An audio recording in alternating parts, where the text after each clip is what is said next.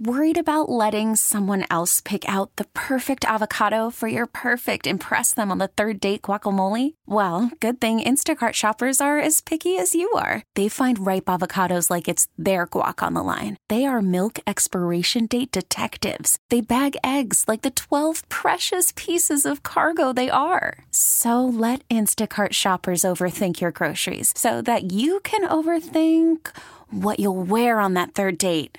Download the Instacart app to get free delivery on your first 3 orders while supplies last. Minimum $10 per order. Additional terms apply. We get it. Attention spans just aren't what they used to be. Heads in social media and eyes on Netflix. But what do people do with their ears?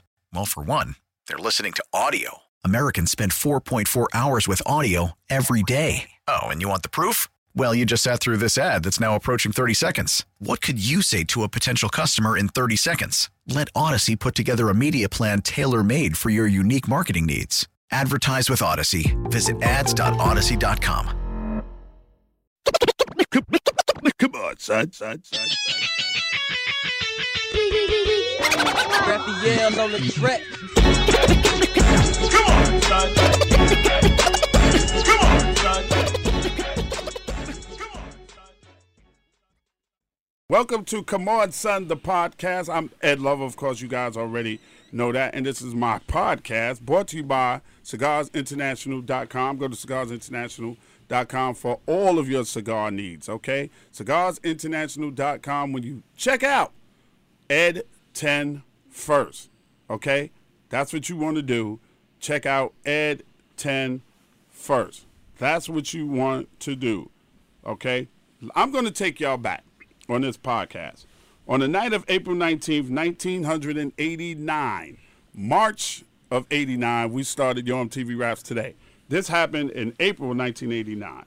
A 28-year-old jogger was brutally attacked and raped in Central Park. It took the entire city and the world by storm. Now, had she been black, I don't think it would have got that much coverage. But because it was a white woman, it got a whole lot of coverage. She was found unconscious with a skull fractured, her body temperature at 84 degrees, and 75% of her blood drained from her body.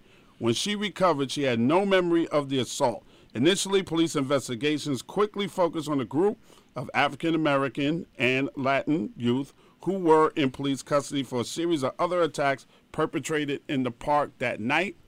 After prolonged periods of police interrogation, 5 teenagers, Yusef Salam, Kevin Richardson, Antron McCrae, Raymond Santana, and Corey Wise, confessed to being involved in the attack. At the time, the defendants were between 14 and 16 years old. Richardson, McCrae, Santana, and Wise all gave videotape confessions. The confessions were presented as evidence, though they differed in the time, location, and participants of the rape. At trial, the prosecutors also presented forensic evidence.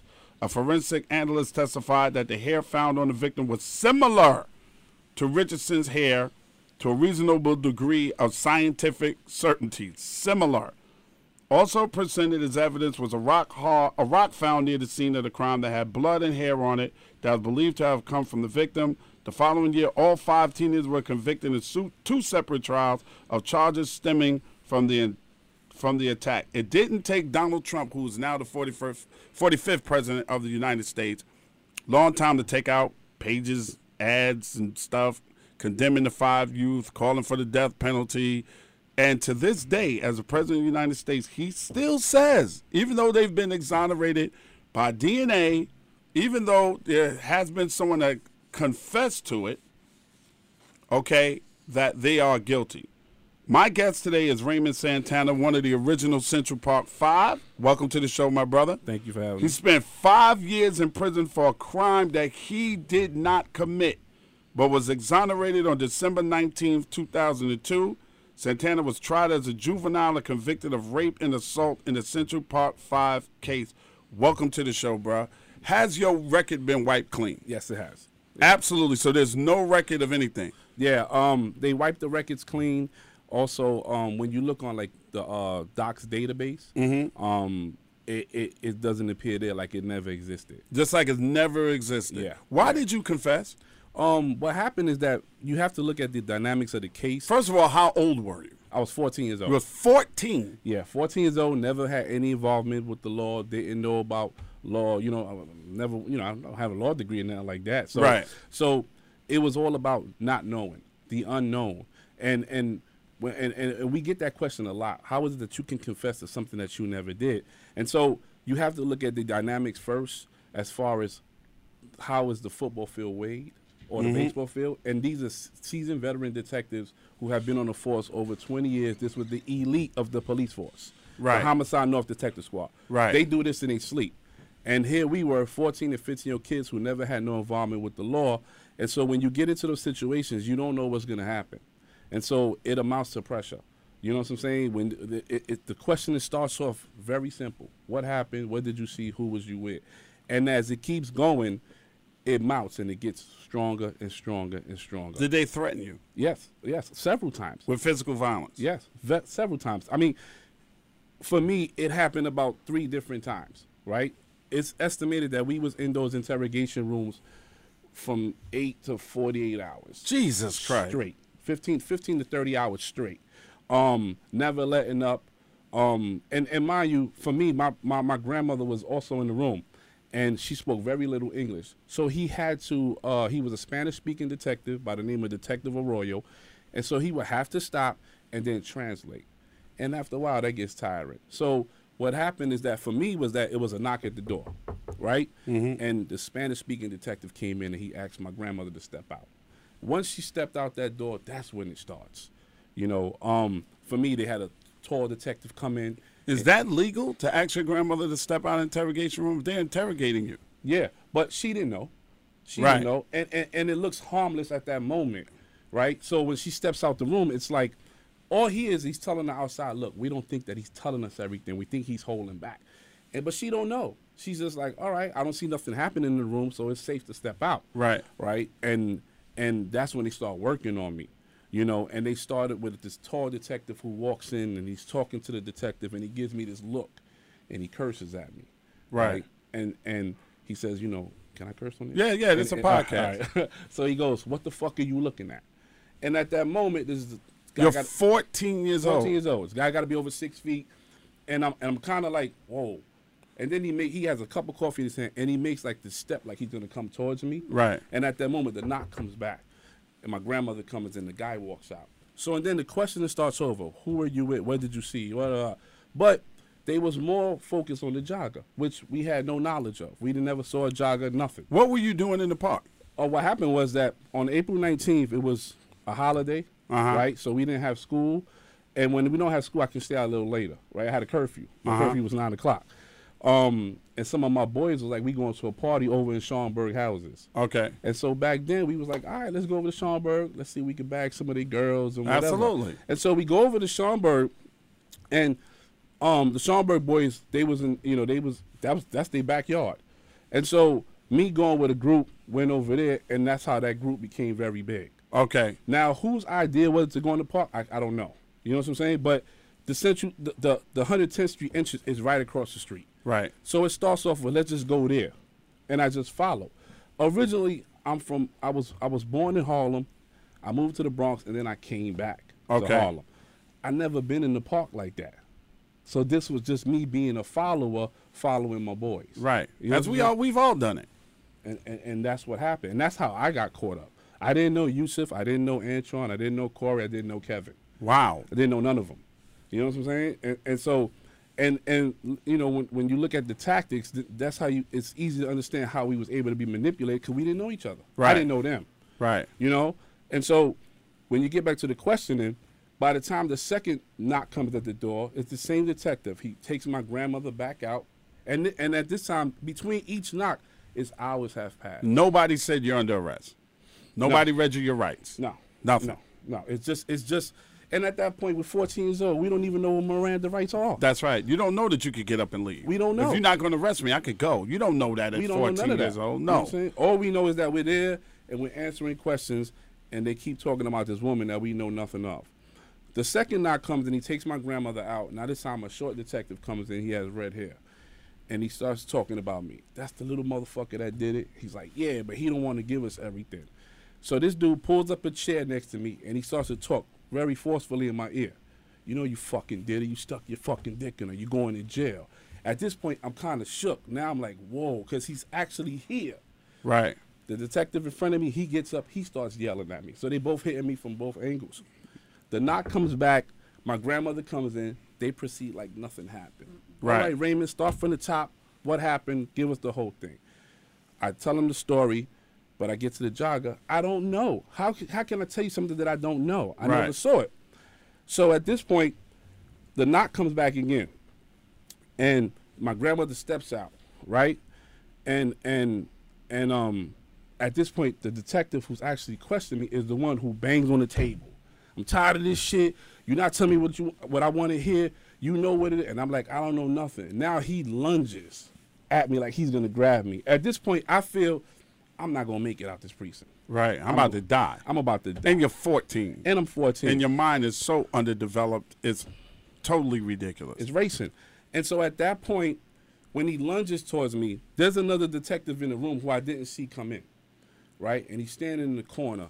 And at that moment when Detective Royal lunges towards me, this detective runs in and stops him, right? And he yells at him, "What the fuck are you doing? Are you crazy? Get the fuck," kicks him out the room. Right. Walks him to the door, closes the door, and now I'm sitting there like, this dude just saved my life.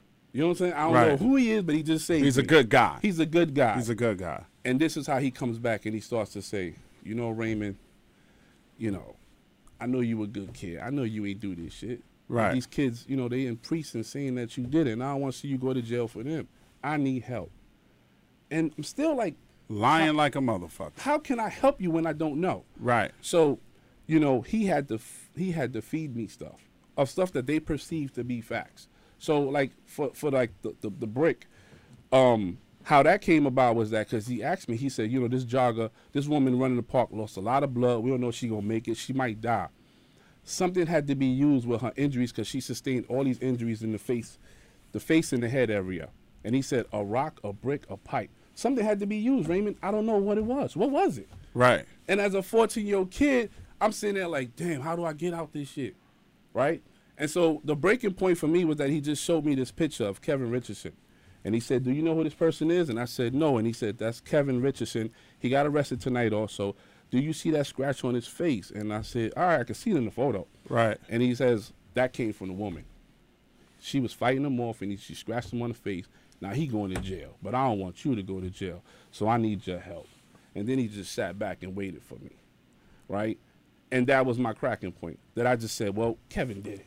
Right. Well, what did Kevin do? Well, Kevin raped her. You know what I'm saying? I couldn't tell him details because I didn't know. And from there, he just fed it to me. What he perceived to be the facts is what he fed me. And that's how that part came about. Wow. Wow. And so even the brick, you know, when it's presented at trial as the weapon that was used in the case, when it's retested years later, there's nothing on it. Right. You know what I'm saying? But that brick made the front page of the Newsday. Right. You know, and that's how sometimes it's hard for older adults to look at that and say, you know, how can somebody confess?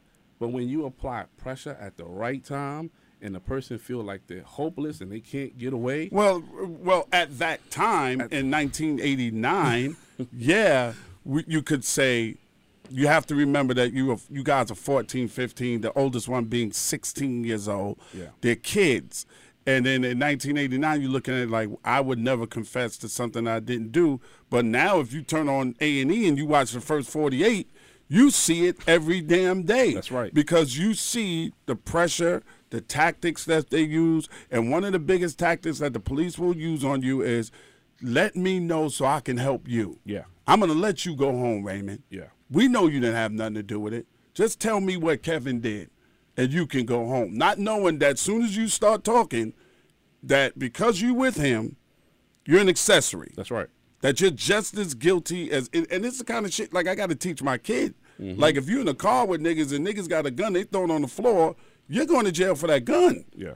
But, Dad, I ain't do nothing. If you with your man lean out the car and shoot somebody, you need to, as soon as he drop you off, take your ass to the precinct and tell on him, because you're an accessory to murder if that person dies. And you don't know because you're 14 years old. You've never been arrested for anything before. No, never. And it happens all the time. It happens all the time.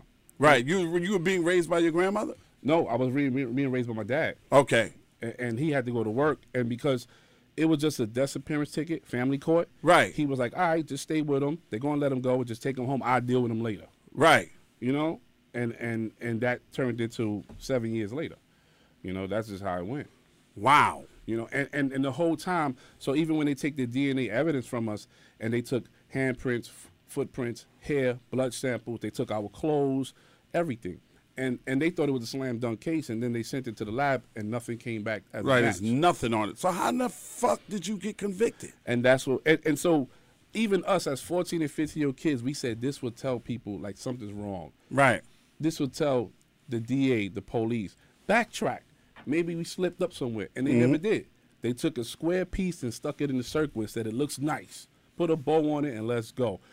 Because what happened was that when we were arrested, within the first 2 weeks of this case, there were over 400 articles written about the Central Park jogging case. So it already made people's minds up predetermined. Somebody got paid for it. Somebody got to pay for it. And this was the early of the criminalization of the black man. Right. Right? You know, how Trayvon, he wear a hoodie, so it made it look bad, right? He had Michael Brown, he got caught stealing out of a store. Right, the stuff that they put out there to make people go, well, maybe he was at the wrong. Right, y'all were wilding, coined the phrase wilding. Yeah. Y'all were wilding in the park, assaulting people, fighting people, and robbing people. And that didn't even come from us. That was something that they made up and gave it a meaning, or to say like this is what it means. Right. Packs of kids rampaging through places they're not supposed to be. Were y'all just hanging out? Hanging out. Chilling? Drinking, have a little beer or something? Not even drinking. Just hanging out because they were still that party. But right. What happened was that this group walked into Central Park and kept walking. Now, it was, over 30 kids. Some of them dudes were doing bad things. Some of them, a lot. It wasn't just the 5 of us who went to jail. It was 30 of y'all, 30, 40 kids. It could have been Central Park 15 because there's a bunch of kids who got robbery charges, assault charges, and took those charges and said, I was guilty, I'm going to serve my time. But there was never no woman. You know what I'm saying? Right. And so we were the ones who were the most naive, who didn't do anything but got caught up. Right. So when they came in, okay, so initially when the cops came, they rounded up everybody? No. It took them. How did they pinpoint y'all 5? Well, what happened was that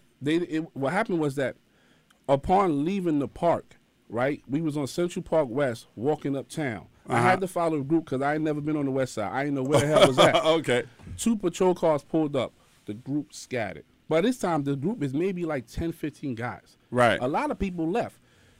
Corey Wilder's story, Corey never even entered. He entered the park in the beginning, and the first sign of police, he left. He went home, right? And so here, these 2 patrol car pulls up, the crowd scatters, one officer grabs me, another officer grabs a guy by the name of Stephen Lopez, puts us on the wall, arrests us, handcuffed us, put us in the car, and then the one officer, he jumps over the wall and he goes to chase after somebody else, and he catches Kevin Richardson, right? And so that's how we wound up in the precinct. So that night it was me, Stephen Lopez, Kevin Richardson, Lamont McCall, and a guy and another kid, right? These ain't part of the Central Park 5. Their names are not there, right? It was us 5 that was originally in the precinct that night. Now, due to interviewing, then they got names. So they went back and said, okay, they went looking, they had a list of kids they went looking for. And so according to the DA's office, they interviewed over 40 kids.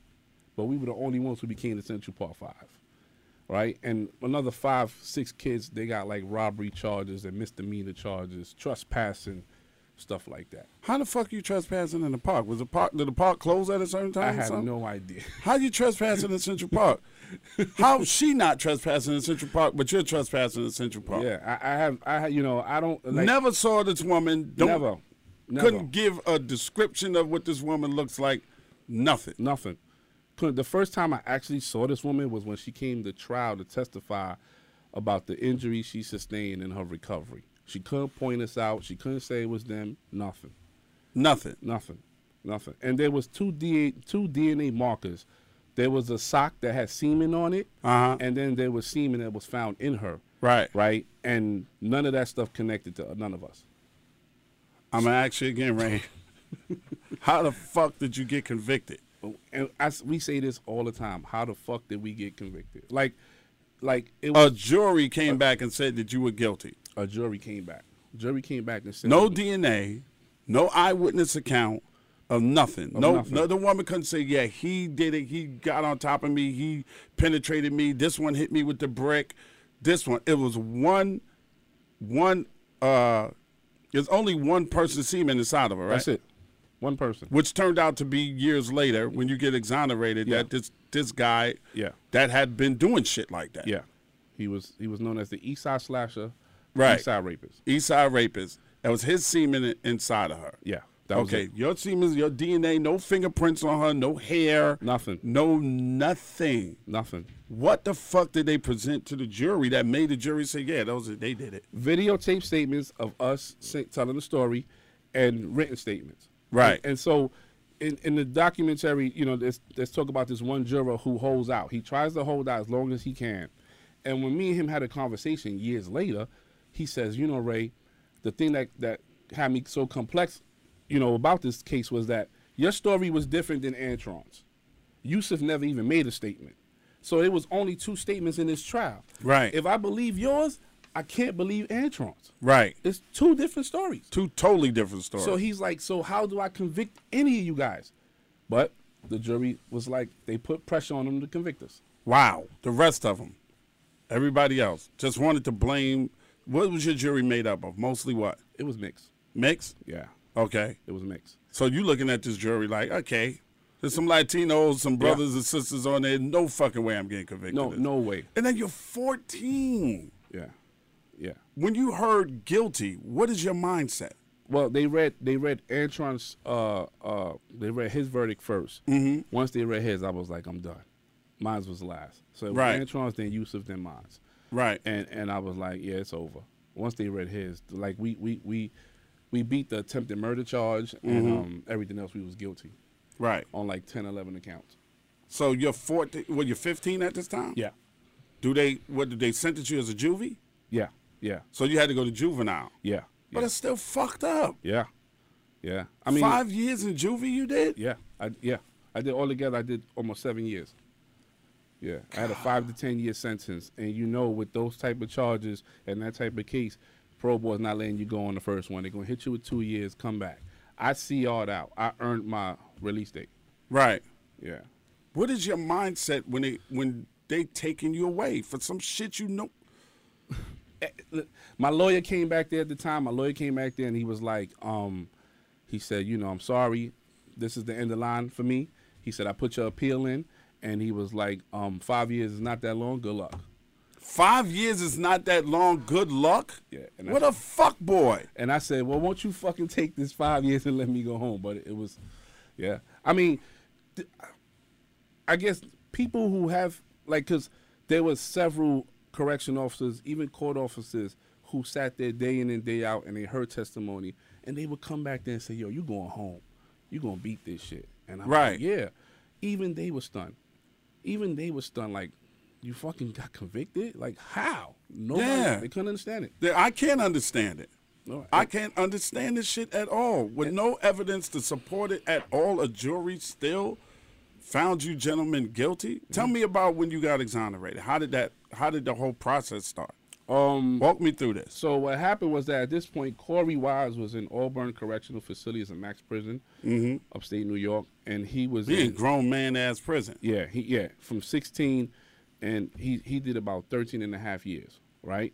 And so he's walking the yard one day, and at this time his feet are giving him a lot of problems, so he walked with a limp, and the guy Mateus Reyes is in the same prison as him. Now, back in 1989, we got locked up in April. I think Reyes might have got locked up around June, July. Okay. Right? So him and Corey happened to be on the same house. They had a fight over the TV, right? So you fast forward 13 years later, Reyes sees him spinning the yard, walking the yard, and he stops him to talk to him. And he says, hey, you remember me? We had a fight back on C-74. And he's like, yeah, I remember. And they have a conversation. Reyes never tells him that he committed the crime. all Reyes did was just tell him about what he's been through, what he's going through, how he's found religion, he's found God, and Corey supported him on that. Right. And from there, he went back to his cell and he developed a guilty conscience. And he said, you know what, this guy's in here for something I did, I need to say something. And he told several people, and they was like, yeah, say something. So he went to the prison chaplain, told him first. They told him, you got to do the right thing. And he really literally went up the ladder every step of the way until it got to the Attorney General's office and then the DA's office. And then from there, the DA, they said, well, let's test the DNA. They tested the DNA. It was a match. Now, this guy, he's serving 33 and the third years to life for the rape and murder of a pregnant woman. Right. Right? And he had about 6 or 7 rapes under his belt. This guy literally had to prove to the system that he was the culprit. Like, if he would have said, well, it was me and they was there, they would have wrapped it up and said, oh, yeah, we got the last man, we good. Right. But because he was saying, no, you know my M.O., I do all my crimes by myself. All his victims are bound and gagged with the same injuries, right? And that's with their hands to the face because he tied them up and he blinded them so they couldn't ID him. Right.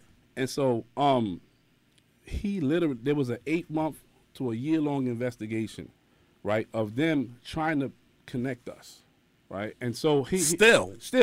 Even after the DNA comes back. Even after DNA comes back. And this guy, and we sitting there and this dude is like, you know, I'm going to show you how real it is. He gave them about 4 unsolved cases. They went back and reinvestigated those, and they was like, oh, he did these. So he's like, I'm telling you the truth. Like, these dudes ain't had nothing to do with it. And so the whole investigation, they're trying to connect us. We found, during our civil trial, we got some documents from one of the lead detectives who was trying to help with the reinvestigation because there was a problem between them and Robin Morgenthau, who was the head DA at the time. Mm-hmm. He wouldn't let them in the investigation because we found a notepad, and the notepad had like 3 points, and one of the points was connect the boys to Reyes. So here was the DA's office saying, nah, we can't trust you guys because you guys are dirty, and you guys are trying to frame these kids again, you know? And at this point, the commissioner was Ray Kelly, mm-hmm. and we did his deposition. And Ray Kelly actually sat in a deposition and said, Reyes is incredible. He isn't credible for the jogger case, but he's credible for the murder and the 7 or 8 other rapes. Why isn't he credible for the jogger case? And we sat there like, are you sure? Was Ray Kelly the head of police department when you got convicted? No, was not. He came in many years after. Right. They even tried to assign. He came first to the DA's office and he said, I want to help out with the investigation. I'm gonna give you a department to strictly be under you guys, and you do whatever you want with them. This was the Homicide North Detective Squad, right? The same department that convicted us, you. They tried to give him the same department to help with the reinvestigation. Right. That don't make sense. That don't make sense. And at this point, the DA's office was like, no. And we have an email from the DA's office telling them, you guys are dirty. There's stuff being leaked to the media. You guys are doing all this underhand stuff. You will not talk to Reyes. Like, we got it. And right. This is how deep it went. That they was like, you know, they was once we got that conviction, we're gonna keep that conviction. These are the guys that did it. I don't give a damn if Jesus himself come down and said they ain't have nothing to do with it. We're not believing it. And that's exactly how it went. And it took us our civil and so after the 8-month investigation, there was a report by a district attorney by the name of Nancy Ryan, 52 pages long on how we're innocent. And at that point, they was like, "There's nothing we can do. You guys are innocent. That's it."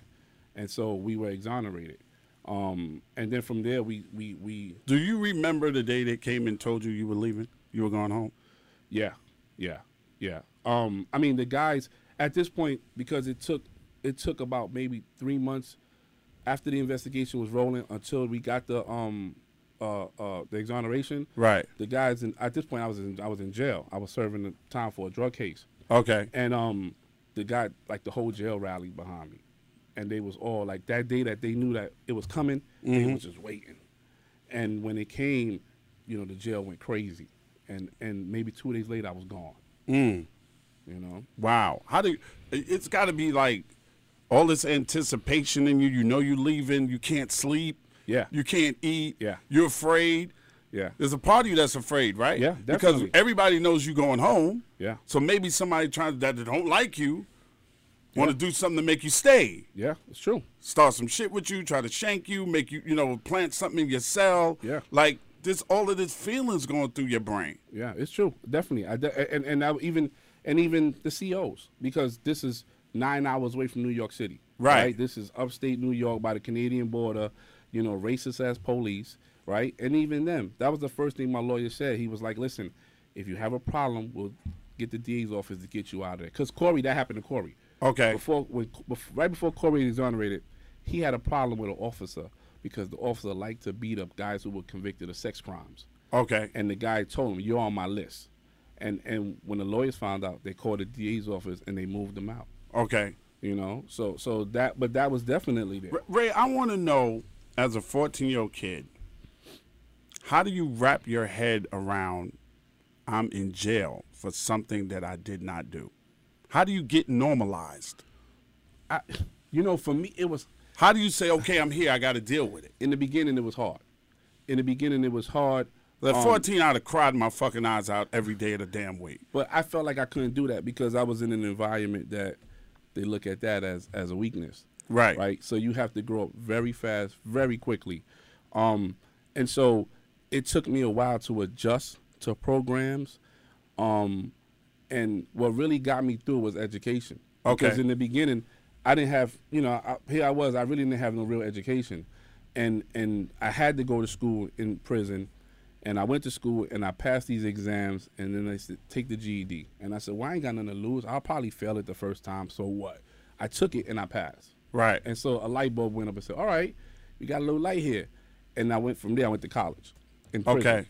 Back then, before Pataki took it out. So I was able to go to college, and during my my academic career in there, I had this one class. It was called it was a Black History class. And the professor was a guy by the name of Latif Islam, who served time in Attica during the Attica riots. He was a professor. And so he gave us all these books on the syllabus, and I was like, what's all these books for if we only using one? And he said, young brother, that's for your arson. You don't get it right now, but you will. And by the time I was halfway through the class, I started to read these other books. And the other books was Autobiography of Malcolm X. A book that changed my life, man.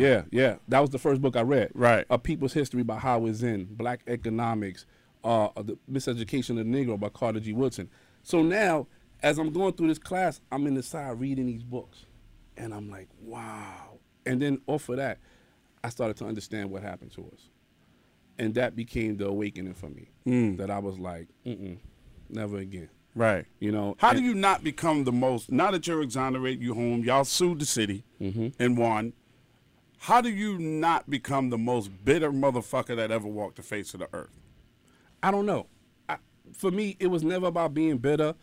It was about walking the path, keep walking the path, because it's like that's a sign of weakness. Because everybody's, because you are the one part of the infamous Central Park 5, it's almost like he gonna do something. He gonna fuck up. Yeah. And you know what I mean? Because the recidivism rate is crazy. And I did at the time. Right. I went back to jail for a drug case because of that. Because I couldn't land a job. Here I was with a rape conviction, Central Park 5, filling out applications, and you guys. And you have to put that down? Yeah. Have you ever been convicted of a crime? Back then, yeah. But even if it's been white. No, now, no. Now I don't have to put nothing. Yeah, right. Back then, that's the reason why I went back to jail, because I couldn't get a job. Okay, so first, before you got exonerated, you were already out? No, I was in jail. Okay, you was in jail, and then you get exonerated, then you come home. Then I come home. And you still have to write down. No, at that point, no. Okay. At that point, no. At that point, I went back to college. I was trying to work on finishing up a degree. I was working at Medgar Evers College at the time. They were very supportive of me. And then what happened was I had a baby. My girl at the time had a daughter. I had my daughter. And I was like, I gotta go to work. You know what I'm saying? So I put the college on hold, and then I went to work. But because I was exonerated, because I was part of the Central Park 5, there was another part of the story, and that became the activism part. Right. Like now you have to go out there, you have to speak, you have to walk the walk, you got to walk on eggshells. You got a civil suit pending. They're not going to pay you, right? You got to fight for that. Right. So that was another. Why option. is that such a problem? You wrongfully convicted somebody and sent them to prison. Yeah, yeah. Why do you have a problem giving money? Well, what happened was that first off, they came at us. They came to the lawyers and they said, well, we're going to settle this case. So the lawyers like, all right, and then the offer they gave us was something that I was like disrespectful. And so the lawyers like, we're not going to do that. So what he did was he dropped the federal lawsuit. We were the first exonerees that ever dropped the federal lawsuit. Everybody went through court of claims, right? We went through the feds. And so they was taken back by that. They didn't understand why we did that. And so after that, Bloomberg is in office by this time. It's a no-pay case in his mind. He's not paying nothing. We find out that in Bloomberg's history, he worked at Solomon Brothers. That's where he got fired from, right? And his severance package was about $10 million. The Jago also worked at Solomon Brothers. So there was the connection why he wasn't going to settle the case. And so it literally took us 11 years to fight a civil suit, right? And 11 years. 11 years to fight a civil suit. Yeah. About 10 years. Wow. 10 years to fight a civil suit. At this point, the city was really against not paying at all. And they were upset because we filed a civil suit in the feds. And when I spoke to the lawyer and I asked him why, and he said, yeah, because at the end of the day, the feds are supposed to be neutral. So when they tell you go in that room and get all those documents, they're going to give you all those documents. And that opened up the whole case for us. Okay. My lawyers was actually able to sit down and dissect the whole case on everything that went wrong. Wow. And so now it just became a stall tactic for the city. Let's just stall them out as long as we can and Till they drop it. Till they drop it. Yeah. But And you guys had the wherewithal to stay with it. Yeah. Because it could happen to somebody else. And, Exactly. let it be an example Yeah. to the next kid that walks into a park that gets thrown into the back of a police car and interrogated for 72 hours and wrongfully convicted with no DNA. We looked at the Khalif Browder story. So sad. And they do it all the fucking time. Yeah. Yeah. All the time. All the time. Even for exonerees, people who have been exonerated, you come out, you file a case, you file a suit, you try to get some money, they fight you on that. Right. We was the first case that kicked that door in and was like, nah, we not having it. And now behind us, a lot of exonerees have gotten paid. Right. Yeah. And you see it in other states and other places around the country. You see guys coming home 17 years convicted for murder they didn't do. And then they want to give them $350,000. I did 17 fucking years. What are you talking about? Yeah. Yeah. My thought process should be if you wrongfully convicted, it should be at least $1 million a year for every year I done spent locked up. You could have lost your life in there. That's right. That's right. You could have died in there. Yeah. For some shit that you didn't do, and you were 14 years old. I remember this shit like it was yesterday. It was fucking war on young black men in America. It was war. If you was we couldn't even walk around in a pack of more than 3. Yeah. Because we were fucking scared. Over 40 states changed juvenile laws behind our case. Hillary Clinton, with Bill Clinton at the time saying super predator. That was due to us. Right. That was due to us. Isn't that funny? Yeah. How that super predator shit came to bite her in the ass? Yeah. And then she wondered why we didn't vote for her for president. Yeah. If we would have went out for her, the way we went out for Barack, she would be the president of the United States right now. And she don't get it, that super predator shit that you backed your husband on. Yeah. And a lot of young black people went to jail because of that. And the 3 strikes law came under your fucking husband, bitch. That's right. All right? He did balance the budget, but bitch, that was your husband and you backed him. You didn't say no, this ain't right. You backed it 100%. Yeah. Motherfuckers that got from L.A. to New York City, the Rampart Division, New York City, planting drugs and guns on motherfuckers, knew they already had 2 strikes. They doing life. 100% correct. You backed it. Yeah. Right? Y'all back it because what the government does is use scare tactics to keep white people, to give them money for war and to give them money for more policing. That's right. They 100%. use scare tactics. That's right. It's been going on from day one. These are black people predators. They angry about everything. They don't know how to fucking act. Blacks and Latinos, look at them. They predators. We got to do something to say one crime, 40 different states change the law. Yeah. Yeah. I never heard the word wilding before until your case. Yeah. That word wasn't even And at the same time, in New Jersey, there was a case where it was like 5 white kids, and they raped or sexually assaulted a girl who was like mentally retarded. Yes. And they were looked at as, oh, well, these are just boys. Right. They're just boys. But for us, we were monsters. We were urban terrorists. We were super predators. You know, you look at the you know, how they have the people in the courtroom that draw the sketches. Yeah. And you look at how she sketched us. And even she said it. She apologized years later. And she said, yeah, you know, I did draw these boys in a dark light, like to make them look like they were savages and to make them look like they were monsters. And this shit happened to you because you went to a party at Schaumburg and walked into Central Park. Yeah, didn't even get to the party. That's all you did. That's all I did. That's all I did. That's all I did. Unbelievable. And because of that decision, you know. But that's not a bad decision. It's not a bad decision. It's not like motherfuckers said, yo, I'm going to go rob this bank or we're going to rob this grocery store. Ray, stand the fuck outside and look out. If you see police go, woo, woo, and you were scared to death, so you like, all right, I'm going to do that. All right, dummy, when they went in the store, you should have fucking ran. Yeah, should have ran. Right? Yeah. But all you did was anything that I would have did. You introduced me to your nephew would have did it, my son would have did it. Anything that any young kid would do. Oh, there's a party? Let's go. Oh, y'all going to the park? Let's go. Let's walk in the park. And then all of a sudden, I'm going to fucking what? Yeah. You ruined my life. Yeah. Yeah. You put a tag on me. Yeah. That I can't get rid of. Right. I will always be part of the Central Park 5. Dudes that you ain't know. Yeah. It's not like, you know, we thought y'all were cool. We thought all y'all motherfuckers was together. We thought, serious, the way, this is why I always listen to people now, and I think somebody said it the other day. I did a thing on Biggie and Tupac, and the producer of the show said, look behind the headlines. Don't believe every fucking thing you read, because what we thought was, oh, them 5 motherfuckers was in the park. I never believed the wild and shit. Because I'm like, white people don't know what the fuck they talking about, all right? So I was like, well, they know each other. I didn't know until this day, till you just said, I ain't even know the motherfucker. I didn't know him. That's why it was so easy to say, all right, the pressure's on. I don't know Kevin. And yeah, I'm going to lie because that's what I do as a 14-year-old kid. Absolutely. Anything to save my ass. I want to go home. That's it. You got to figure that shit out later on, not me. You know what I'm saying? And right. So I lied on him. You know what I'm saying? Yusuf is not in my statement. Antron is in my statement a little bit, and Stephen Lopez was in my statement a little bit. Because Stephen Lopez got arrested with me that night. Kevin got arrested that night. I didn't even know. Whatever happened to Stephen Lopez? He wound up copping out to a robbery charge. Okay. And that was it. Because he was the last person that was supposed to go to trial.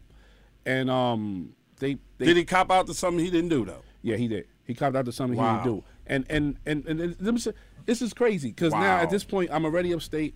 I'm serving the 5 to 10 years. They bring me back down, and they offer me a deal. And they said, testify against Steve Lopez, and we'll drop all your charges. And I said, fuck y'all. I'm not testifying against him. Let him beat it. Let him go home. And he copped out, and a couple months later, he was in the cell right next to me. Really? Really. And he told me, he said, I was scared, Ray. He said, after I saw those 2 trials and everybody got convicted, I thought I was gone. So I just pleaded. To something that he absolutely didn't do. To something that he absolutely did not do. So the motherfuckers who were actually wilding, did they catch any of them? One person who actually did something, and he had an assault charge. He'd served a year, and he said it to this day. Yeah, I did that. It was a guy by the name of John Lachlan who was running on the reservoir, and this kid Jermaine Robinson walked up to him and punched him in his face and assaulted him. Right. And he's the only person who said, I'm guilty of that. He did 1 year. Did 1 year. 1 year. Didn't hit him with the rape. None of that. None of that other shit. None of that other shit. I can't even, Ray, I can't even. He's the only Raymond person. Santana is my podcast guest today for Central Park 5. I can't wrap my mind around that. I can't wrap my mind around. It's the biggest fear. And one of the white people out here that's listening to my podcast, I'm not jumping on you because you were born white, but I need you to understand where we're coming from as minorities in this country. And if you get a better understanding of it, then maybe we can change things. Our biggest fear is not your fear.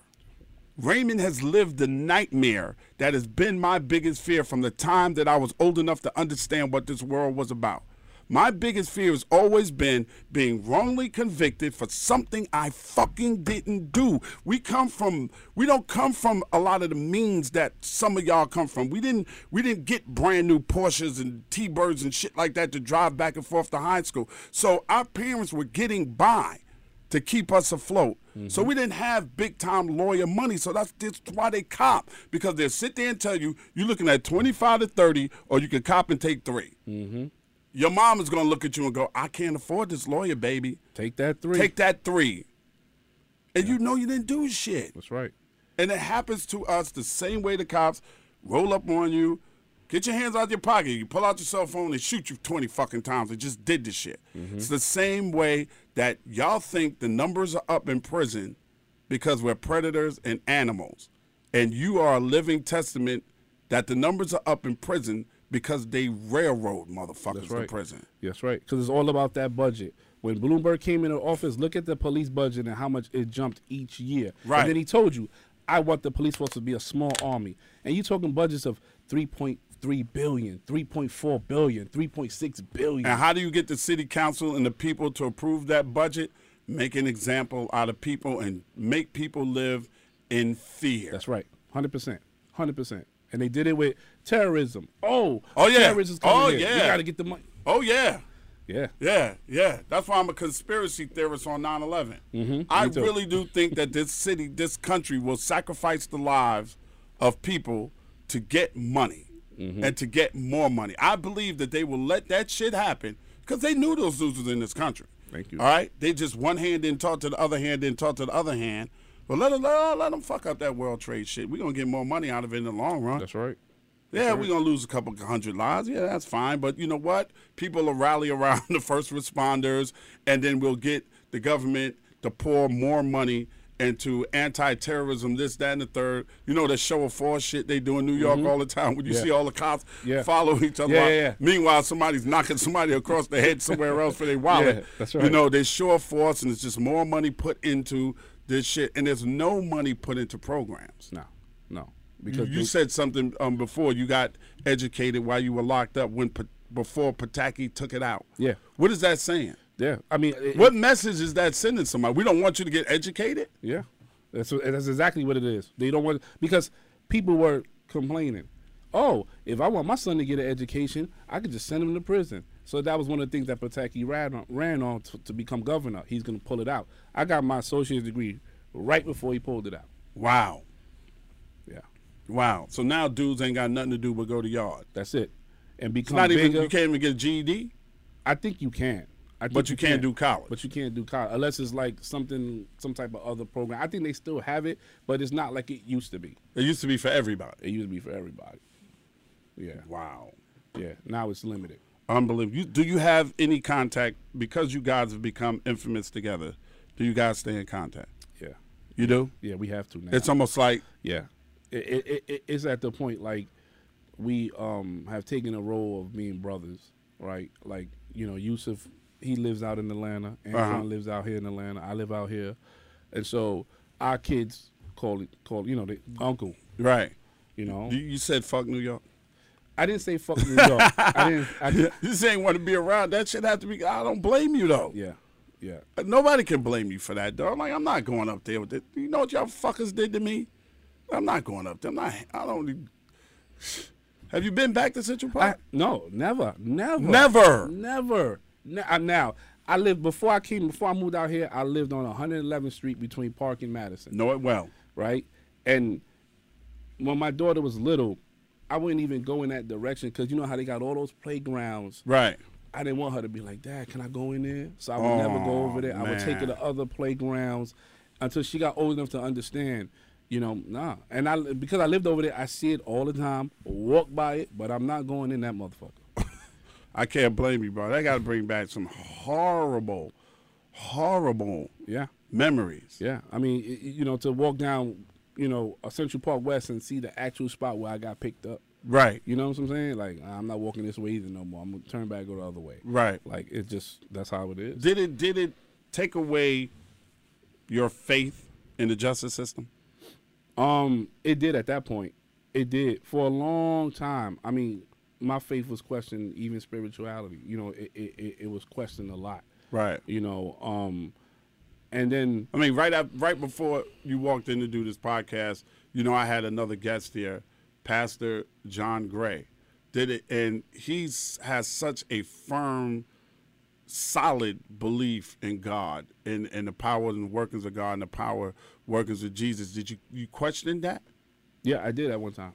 I did. It took me a long time to not question it, and one of the things was as I got older, as the four of us stepped into the role of being part of the Central Park Five, and then we looked at where we were at our lives, how we had our kids and we had our health and the platform we was given, then it was like this was part of the process. You know, and we accepted it. And I got that question, you know, they always tell me, they ask me this question, they say, well, if you can go back, would you change it? And I say, nah, I can't. I wouldn't, because I don't know where I would have been back then. This was the path that I was given, and I walked it, and I'm still walking it, and I'm successful at it. You know what I'm saying? To an extent that we are winners. We have fought the system. I got my health. I got my daughter. You know what I'm saying? We have our kids. I can't take it back. Right. I got to keep going forward. And you gained through a tragedy or something that happened to you, you gained brothers. Yeah. You know, you gained something, and now your voice means something. Yeah, definitely. You know, who knows what Raymond Santana would have been, you know what I mean? That's what I'm saying. But your voice means something, so it's kind of like there was a blessing. It's in there. And all of that. It's just sometimes it's tough to see it. Yeah. You know, but that's the grace of God that you're still here and you're still living, man. What do you tell other young people? Because I don't want us to have to live our lives in fear, but it's almost like we have to. And I tell them, I say, you know, one thing that we have, these young kids that we didn't have that they have is social media. Right. That's one aspect of it. Because these kids nowadays, you can tell them something and they'll go on there and Google it 2 seconds and then they'll say you're lying. So they do have that. They do have that.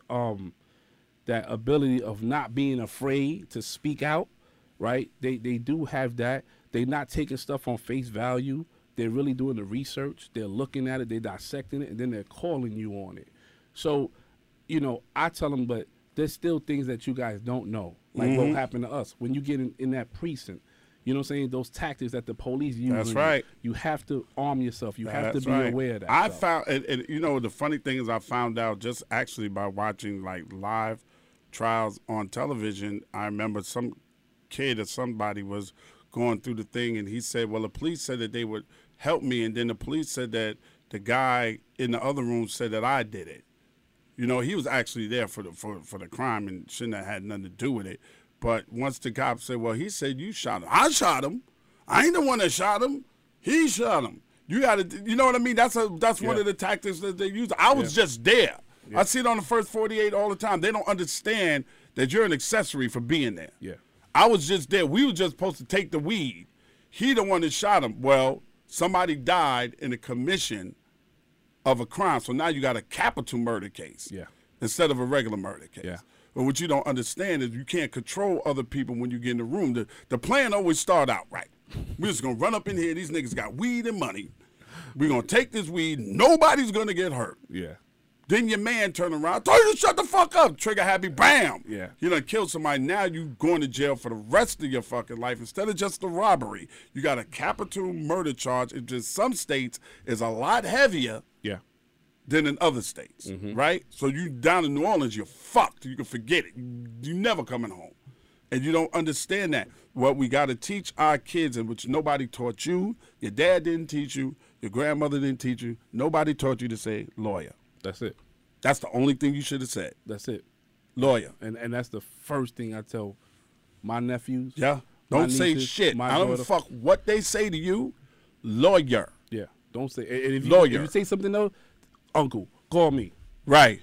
I was in a club with my wife. She was my fiance then, and she got into it with some young ladies that they just kept coming in our circle. We're in a club in New York called Bed, and they got into it. The girl just kept bumping into it. She asked her nicely to stop. the girls were trying to get my attention, and they kept bumping into my wife, being haters. These white girls, and my wife just kept asking to stop, and the girl threw a drink in her face, and they got to scrapping, and then a young lady came. I'm trying to break it up, and the young lady comes with fucking like a Magnum bottle over her head, and I clocked her. Yeah. Knocked the shit out of her. I got arrested for it, and when I got arrested, I went home, and what I should have did is went to the precinct. This is how dumb I am. Went to the precinct and my wife filed assault charges on them also. But me, like a dummy, let's go. Went home. She goes file charges on me. I don't go to work the next day because I fucking knew they was going to come looking for me. So I got my attorney. I turned myself in. I get in the precinct. You know, they love to do the perp walk on Ed Lover so it can be in the papers. Yeah. So I do the perp walk. I get in there, and here comes the hip-hop police. Ed, we just want your side of the story. Lawyer. That's it. Ed, we just wanted to say, we out here trying to look out for you. Lawyer, motherfucker. Lawyer. Yeah. And that's the word that everybody has to learn. When you get arrested, don't say shit. You know it now, right? Oh, believe me. You know it now. And you know something? The trick, and I'm glad you out here teaching people and going into these schools and going into these colleges and teach these young black men and women the fucking nasty, dirty tricks that they pull on you. Yeah. They had a whole they did a whole documentary on why people confess who didn't do shit. Yeah. And I tell people, if you don't believe it, go look up the Reed technique. 7 steps on how you can get somebody to confess. This is stuff that they practice. Right. They got a guy who goes around the country teaching this shit. And even he knows, you can get somebody who is innocent to confess. Right. So they know how this stuff goes. Yeah, absolutely. And you were a kid. Yeah. And they pull this shit on grown people and it work. Yeah, they do. They put it on grown people. They put it on grown people, grown-ass people, and it works. And you're a kid, and it worked on you. Yeah, I remember Yusuf saying, this was a conspiracy. And Ken Burns told him, he said, this ain't a conspiracy. This is done deliberately. This was done. This is meant to be done to you. You know what I'm saying? You guys got to rise up above it. He knows. Like, this somebody got to be on top. Somebody got to be on the bottom. They picked us to be on the bottom. It's up to us to fight to get to the top. I'm going to leave it at that. Raymond Santana, thank you for being here, man. God bless you, bro. My man, thank you. I'm glad you came through because this needed to be said. And I hope that parents that are of my age group that love my podcast will play this podcast and make your kids, especially our young black, Latino males, Latino males and black males, y'all need to hear this because this can happen to you. This can happen. It happens. It continuously happens. And until we make this shit correct, it's going to happen again. Yeah. Thank you, Raymond. I appreciate it. Thank y'all for listening to the Come On Son, the podcast, man. Y'all keep God first. Everything else will fall into place. We'll talk at you, with you, to you, and about your ass next Monday. Thanks to Krista Hayes, my executive producer, along with Kimana Paulus, my executive producer and manager. And listen, man, y'all be well, man. Till next time we ride together, slide together, laugh out loud together. Ed Lover bringing you Come On Son, the podcast. Remember, I always give you the good shit, never the bullshit. Come on, son. Now get the fuck out of here with that bullshit. This Ed Lover podcast is being done in conjunction with Cigars International. Make sure you check out cigarsinternational.com for all your cigar needs. This episode of Come On, Son, the podcast is produced and engineered by co-executive producers Kimana Paulus and Krista Hayes. Recorded at Mean Street Studios in downtown Atlanta, Georgia, this is an official Loudspeakers Network podcast. Now, with the MLB app, you can get baseball your way. Pick your favorite team, your favorite players, and get customized highlights, stories, and breaking news right on your home feed. Follow the action with Game 10, where 3D replays add another dimension. Plus, notifications can keep you connected to every pitch, every hit, every game. The MLB app. Baseball your way. Download it now for free from the App Store or Google Play. Blackout and other restrictions apply. Major League Baseball trademarks used with permission.